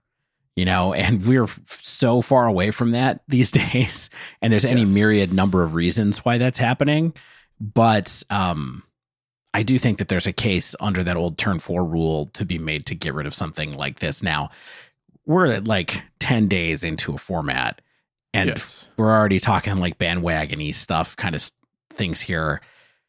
I just don't know. Like, I don't know where this ends up. I don't know if this sets a precedent for like, hey, we're going to ban every deck that becomes a 2-card combo. I mean, what happens to Oops All Spells? Oops All Spells is a 1-card combo, realistically. You know what I mean? Like, I don't know where we're at with all these kind of different things going on in Modern right now, for sure. I don't mind that decks like this exist, but I also find it a lot less tilting when I lose to them. You know what I mean? Because I'm just like, wow, I just got one of the bad fail rates. Like, I know that they fail all the time, so I just got one of the bad ones where they didn't get there, or they got there before I could. I think the problem comes up is when they don't fail all the time, and when they fail less than 50% of the time. And that's the thing I'm really worried about. And you know, to your previous point that there are some people that like playing decks like this. Yes, there are people who like playing combos. But I think there's interesting combos that, to Shane's point, force you to like assemble a certain engine to win. And then there's the combo where all you have to do is mulligan to a cascade spell. And I think people who like playing that, which certainly exist, I think what they like is quickly winning or losing without having to worry about what's going on. Mm-hmm. And potentially stealing a lot of easy wins. And it's not their fault. It's the game designer's fault. I don't begrudge anyone who plays these decks at all. But I don't think that these are the signposts of fun, healthy, long-term, engaging formats. Because again, when Force of Negation is just like your thoughtless, obvious play on turn one, because if you don't cast it, they win off of their stupid combo, then I don't think that's a decision-driven game. I think that's just a game where it's like, you sunk my battleship. Mm-hmm. Ostensibly less skill than that. All right, so we're saying ban Cascade. Ban Violent Outburst. And then Stan is also saying ban Tibalt's Trickery. Okay, so real talk. Let's go back to ban again. Can we just ban the Cascade spells maybe? I mean, and the whole thing just still works. And I guess it doesn't really work because Tibalt's Trickery, you can just get your Emrakul or your, whatever, any other big thing. So I don't think you can ban the Cascade spells because I think that we've seen decks operate with them that are fine-ish, right? There's combo decks that use Cascade that have never overtaken the meta, but have been perfectly fine to play in them. And Bloodbraid Elf is not going to get banned anytime soon. I mean, why would anyone ever ban Oh, it was? It's got Cascade. It was banned? It was banned, I think, at some point. Kidding. And then it was unbanned. I don't know. I mean, like, I don't... I think that we're seeing... It's weird. The Tibalt's Trickery and the Tibalt Planeswalker problems are two very different ones. But they get at kind of the same fundamental issue, which is... Gemstone Caverns. Yeah, and how do we want to play Magic, right? How do we want to play modern Magic, at least? Like, what do we want modern to be? And I think a lot of what Wizards asks for is the community to respond to, like you said, Stan, the new Conspicuous Snoop, or the new Neo form, or perhaps the new Tibalt's Trickery, right? And they wait to see what will happen. They look at quote unquote non-mirror match win rates and things like that, and if there's legitimate metagaming that can happen, and if they don't, then they start to make actions. The real question is like, why does this keep happening? Perhaps, right? And that's a much larger question than we have remaining in our episode recording time. But it doesn't bode particularly well if you like slower, more interactive modern all the time. I mean, Force of Negation is interaction, right? I mean, that's the kind of spell I think control mages love having. But like you said, is it just an anti-combo, hate card? That's not what I think people want out of their Force of Negations all the time. So I think it's potentially reaching a point similar to Surgical Extraction in the days of Izzet Phoenix, where we're going to see decks like Spirits and Humans and other decks that are barely touching blue. When we saw Merfolk do it, Well, Merfolk is all blue.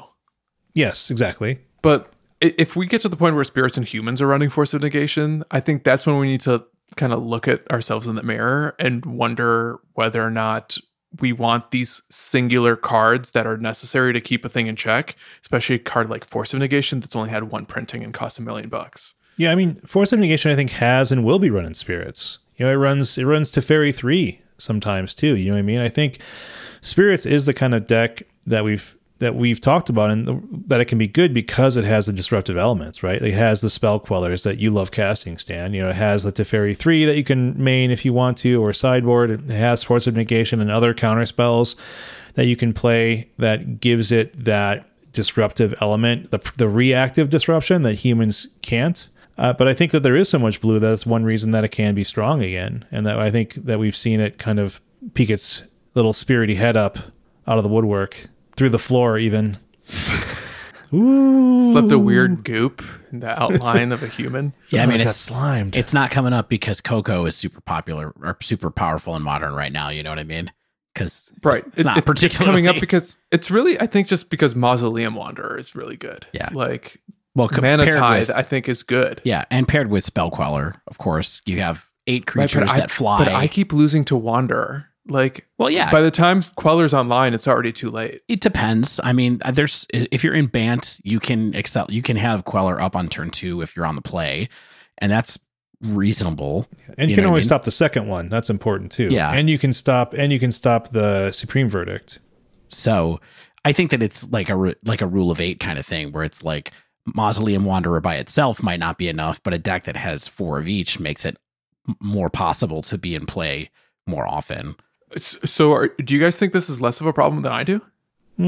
I think that it's being overshadowed by other problems in terms of the decks that we're seeing. I'm curious what will happen if, like, let's say they change the way Cascade works tomorrow, but Tibalt's Trickery still works to get, your Emrakul online or something like that. It's not great. I just have a hard time knowing what the difference is between this and Dredge, or this and, Breach, Neoform as well, or Gristlebrand, or even just Grishelbrand, or any of these other decks that are kind of in that same space. Is this one worse than those? I don't know. Like, what makes one of those decks bannable? I don't know right now. Like, but there's a whole universe of decks over there. I mean, Ad Nauseam is over in that zone too, where it's like, well, which ones do we keep and which ones do we ban? Like, why is Storm okay and why is this one not okay? I guess mostly because it's a 1-card combo, but then we have Oops All Spells that's still around too. So there's just a lot of messy stuff in these like RNG decks right now. Yeah. I mean, I'm reluctant to split hairs over the examples you cited, but Dredge can be hated out with a whole bunch of different technology by a whole bunch of different decks, including no shortage of artifact-based answers that anyone can run. Yeah, I mean, but you could play. And Dredge doesn't win on turn 1. It doesn't put down an Emrakul or a 7-mana Walker on turn 1. That's true too. So, double sleeve. We do have time, and Dave, you played some other decks. I think in the spirit of the Modern that we want. And the true spirit of Sleeve, Believe, Heave. I really want to hear how you felt about your stuff, especially Cosima, even though that's deck number 2. Like, if we had time to get to Cosima, we'll do it. God of the Passage. I'm curious. So just imagine, dear listener, take a break, relax. I want you to breathe in. Let's go to the People's Modern. Let's go to FNM. Right. Breathe in through your nose and breathe out through your mouth. Let's take a couple of breaths. Imagine you woke up tomorrow in a place where Tibalt didn't play any tricks on the Cosmos or anybody else. And you were like, what cool cards would I want to play from Kaldheim right now? Because that's apparently what I did this week, where I just was like, I am going to play Pyre of Heroes this week in Goblins and give it a try, see what I think about it. And then I chose another deck. So just in the interest of trying a broader range of cards, let's see what's happening on the fair side of Modern. So I decided to go back to the early spoilers, and I chose this Goblins combo deck from the 5-0 dump last week, piloted by a player known as Pi Gonti. Now, this player picked up Everett's deck.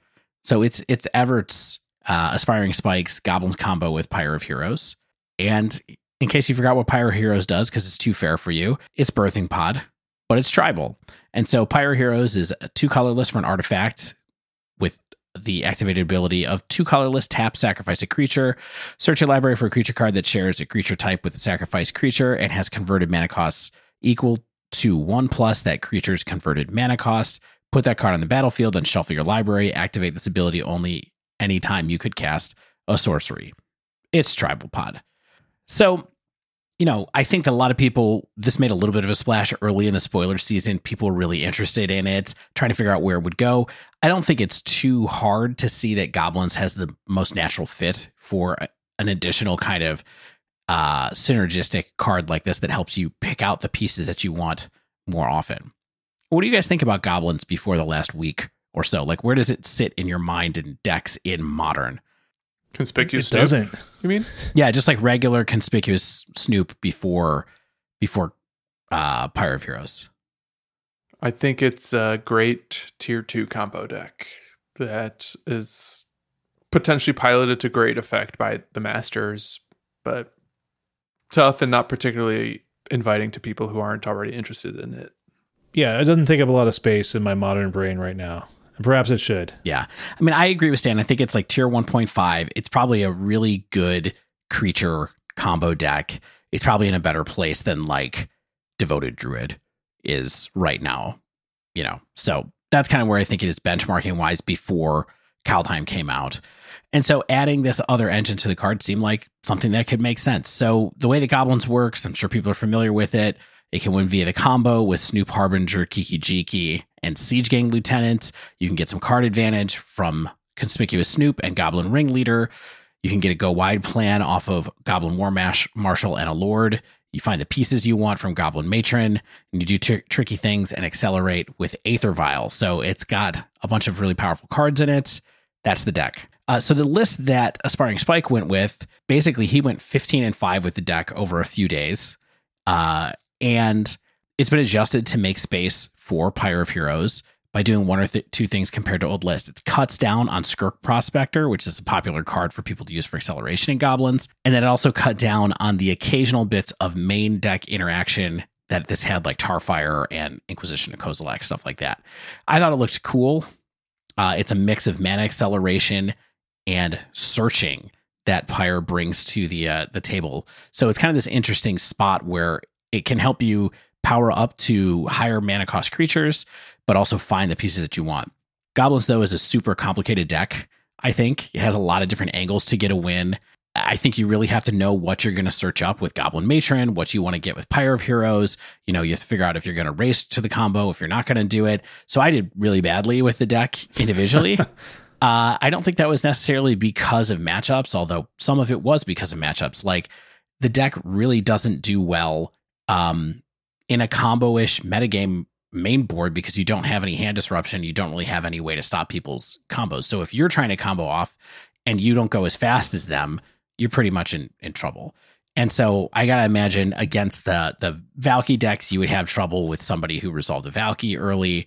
I think that with the Tibalt's Trickery decks, I found you don't really have any way to interact. And occasionally you can sneak by having enough permanents out when they get Emrakul out. But it's not really a great fit for right now. But why is that, Dave? I mean, because Modern's broken in half. So since Goblins grinds surprisingly well, I'm going to talk a little bit about how Pyre works in the best situations. So what Pyre does is it gives you even more options on how to grind into your mid game, and it gives you an extra angle to go and grab the combo. So comboing, let's talk about that really quickly first. You can't combo into Conspicuous Snoop off of Pyre of Heroes, really, because you don't really have any 1-drops. So you can't, you have one Skirk Prospector. Sometimes you can sack that to go to get Snoop. It's not really what you're trying to do. What you're mostly trying to do is go from 2 to 3 because you have a lot of 2-drops in the deck. So you're mostly trying to get set up and then go and grab whatever 3-drop you want to have that makes your deck advantageous in the situation that you're in. So either you're going to grab your Bogart Harbinger to try to finish off your Snoop combo, or you're trying to go and get a Chieftain or Pashalik Mons if you want to go in a wider game plan direction. You can also use your 2-drop like War Marshal to go and get Matron to go grab Snoop and then cast Snoop. And so that's a way that you can kind of loop around what you're trying to do to make it happen. And then, of course, if you want to go from 3 to 4 because you want to go to kind of more of a card advantage kind of plan, you can use something like Goblin Matron to go and get a Ringleader to draw you extra cards off the top. You'll only pay 2 mana for a Ringleader when you do that. So you might have some extra mana to be able to cast the cards that you just drew off of Ringleader so you can rebuild your board pretty fast. You might sometimes go and get Siege Gang Lieutenant because that's a way that you can sack a wide board to be able to kill somebody. And then occasionally, very occasionally, you would want to grab Kiki Jiki to be able to do something like copy a couple of munition experts or something like that to be able to give you more creature kill or something like that. It can be worth it. I don't think it's going to come up that often. And then, of course, the one wombo combo to keep in mind is that you can sack a Goblin War Marshal and get an extra token when you sack it. So if you use that as your sack target, your board kind of stays neutral. So all in, what did I think about Pyre of Heroes? It feels a little slow to me. I think that it is powerful, and I think if I had played a little more aggressively to the search plans with Pyre and put more emphasis on keeping hands that just had Pyre and a Goblin or something like that, I might have done a little bit better. But a lot of times I found myself still going hardcore into the Snoop combo and not like giving myself a chance to play the other game plans. When you say it's slow, is there like an ideal state where it can lead you to some kind of game-winning condition by turn X? See, I think that it's interesting because I don't know that it's really there to make your combo better. I think it's there to make your whole deck better, because Goblins is already pretty good at getting the combo out. I think what this really, and so that's something that I think I had as a little bit of a misnomer about playing the deck myself, was that I thought it was there to just make the combo better. So a lot of times I'd be like, well, I have venues to get to the combo, so I'm not going to bother trying to Pyre into it or taking the time to play Pyre or anything like that. When really what I should be doing is playing Pyre early to try to threaten being able to grind if they do kill my combo pieces. Not because I can like activate an instant speed to sack those cards, because you can't do that. So it's not that kind of value. It's just kind of going like, hey, if you kill my combo piece, I'll go search up something else to be able to move on my way and like make all my cards better than they are right now. So it's giving me another angle other than just trying to win via the combo. Mm-hmm. Spike said on stream last week that he basically kept any hand that had Aether Vial or Pyre of Heroes.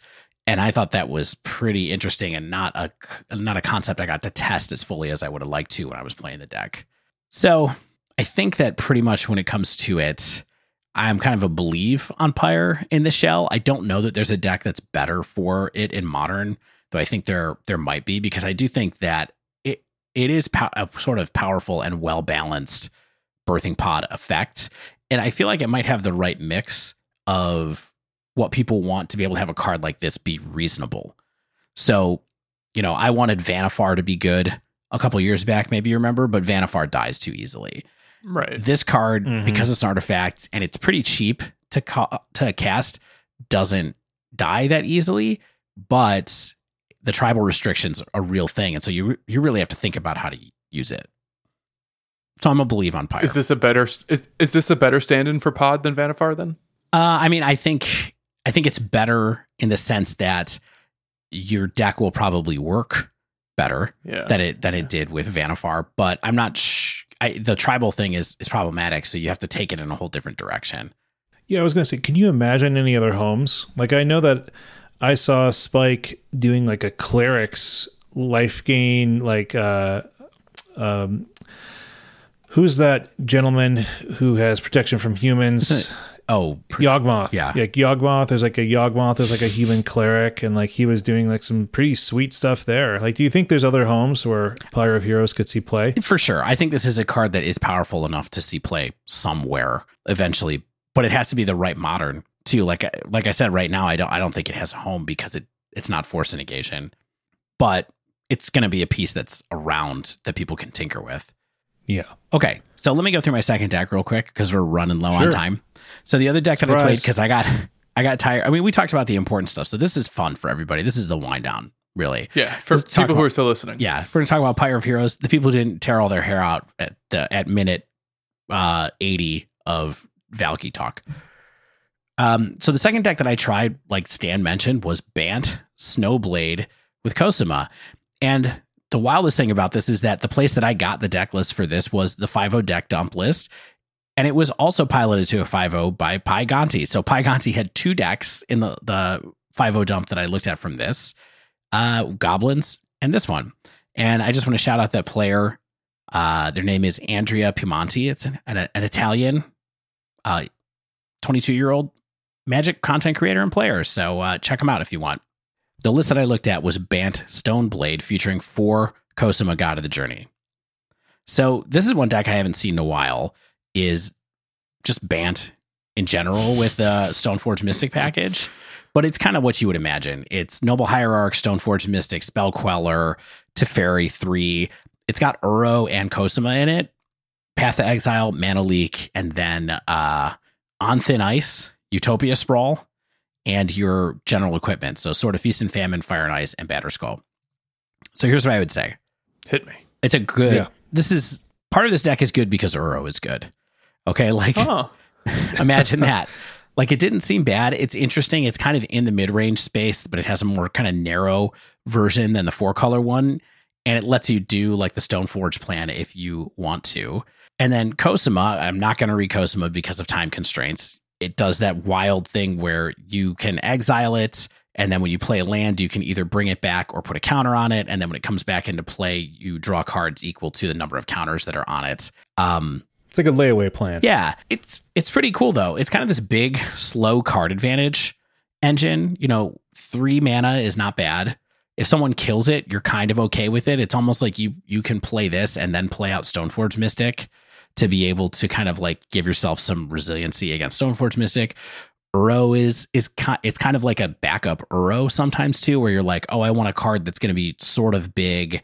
I can't escape Uro yet, but I can play this instead. So it's got this weird kind of overlap between being a lightning rod and being a backup card draw spell. I have seen a number of different times people compare it to Tireless Tracker. Did you feel like it was a blue tracker? I did. It's a bit slower than Tireless Tracker, but it does have that nice benefit of being able to be off the battlefield while it's getting bigger and bigger and bigger. And then when you decide to bring it back, finally, you're guaranteed to get all the cards unless someone Nimble Obstructionist or Tails Ends your trigger, but which they do. So I think playing against Spike a lot. Yeah, exactly. It's not a bad comparison to Tireless Tracker, although it's nice. It's nice to get all the resources at once, I guess. But of course, it also plays incredibly well with fetch lands is a big part of it. And it plays incredibly well with Uro because those are all things that let you play, get extra lands into play on a turn, right? So you get more triggers and more triggers and more triggers. I got it a couple of times where, I would get three triggers on a turn, leave it in exile, and then bring it back and draw the 3 cards and feel like I was just absolutely winning. It comes back, it's a 5/7. It's this huge creature. It's been on its journey. And, that was pretty good. But I really think that it's like clearly not a card that's anywhere near as good as Uro. It's really not as good as I think it's maybe a little better than Tireless Tracker in some builds. Maybe like if you look at that comp, because it evades removal, I think it could be a little bit better in that sense. But I don't think it like radically transformed this deck. Although I will say part of the reason that I think this deck is even possible right now is because this deck is trying to accelerate into a 3 mana answer to what's going on in the meta right now. So it's trying to accelerate into a turn 2. It's kind of like Ponza in a weird way where it's like, I'm going to drop a 3 mana Teferi Time Raveler, or I'm going to have Spell Queller open for when someone tries to do something really broken on turn 2. So it's kind of like Utopia Sprawl and Noble Hierarch are trying to make that happen in the same way that Utopia Sprawl and Elves do in a kind of Ponza build where it's like, my answer is going to be reactive instead of something that Blood Moons you or something like that. So part of the reason that I felt like Cosima fit well into this deck too is because it's just 3 CMC. And so if you can drop this on turn 2, that's not too bad either. It's not too easy to kill it if you do. So bottom line, I liked Bant Stoneforge a while ago because of the ramp and because of Noble Hierarch. One thing that I also think is interesting here is that you can use the Omen Keel to make your Stoneforge Mystics be able to attack as a bigger creature and potentially get some kind of like card draw off of that, which is kind of a nice thing to do with the backside of Cosima. But clearly with the power level of stuff that's going on right now, this is, again, one of those things that's kind of like believe-ish, believe minus-ish. It's not a slam dunk, but it is a very cool card. I like that a card like this is playable. Like, I like the fact that, it doesn't need to be the new linchpin of the deck, but it can be valuable enough that it's worth playing. That's the kind of stuff we want to see, right? Yeah, incremental improvement, new options, not new broken things. All right, so let's peel back into the real reality of Modern as we shut it down.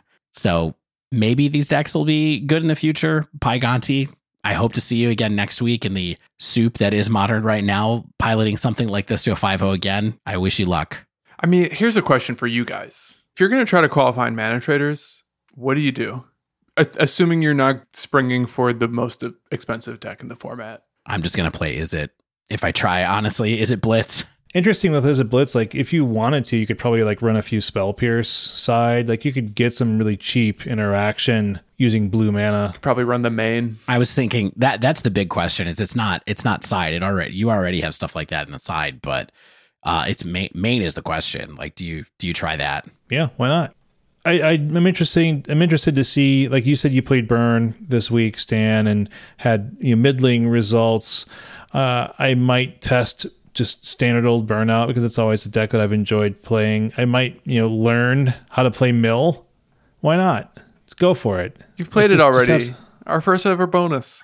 Oh man, that was so long ago. It's changed a lot since then. I don't know. It's got twice the crabs. I feel like I definitely can't. I can't join them on this one for a variety of reasons. One being cost, and two being player skill. I don't have it to do these kind of decks, I don't think.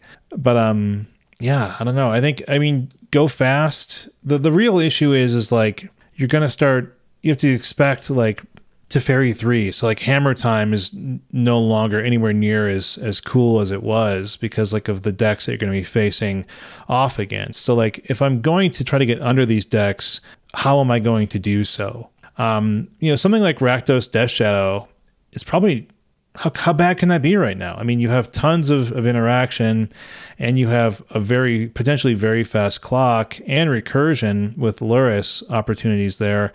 I don't know. I think that something like even Rakdos Death Shadow could probably be tuned. And that's the kind of deck that I think that isn't bad because it didn't show up. It's probably because the type of players that were playing Rakdos Death Shadow are now playing like the next best deck to play on Magic Online and farm with. I mean, I'd be taking a look at Spirits too. I mean, honestly, like why not? I'll tell you guys, don't try Elves. Isn't that how we close every episode? I'll tell you guys, don't try Elves. All these new Call Time cards added cards into Modern Elves that like a few people are getting the trophies. Not Stan. Maybe I'm not as good of an Elves player as I think I am. Well, just because you are an elf doesn't mean you can pilot elves. All right. That wraps up this week's show. If you haven't yet, make sure you subscribe to our podcast so you get the latest episodes as soon as they come out. And if you use Apple Podcasts, please leave us a rating and review. If you'd like to submit a question to the podcast or pick our brain on something in Modern, Historic, Pioneer, Limited, you can ask Dave about old Limited formats. You can find us over at The Dive Down on Twitter, just one word. You can also email thedivedown@gmail.com. If you'd like to support the show, you can join our Patreon at patreon.com/thedivedown. You can also support the show by signing up for Mana Traders with coupon code THEDIVEDOWN, all one word, and get 15% off your first 3 months of renting Magic Online cards.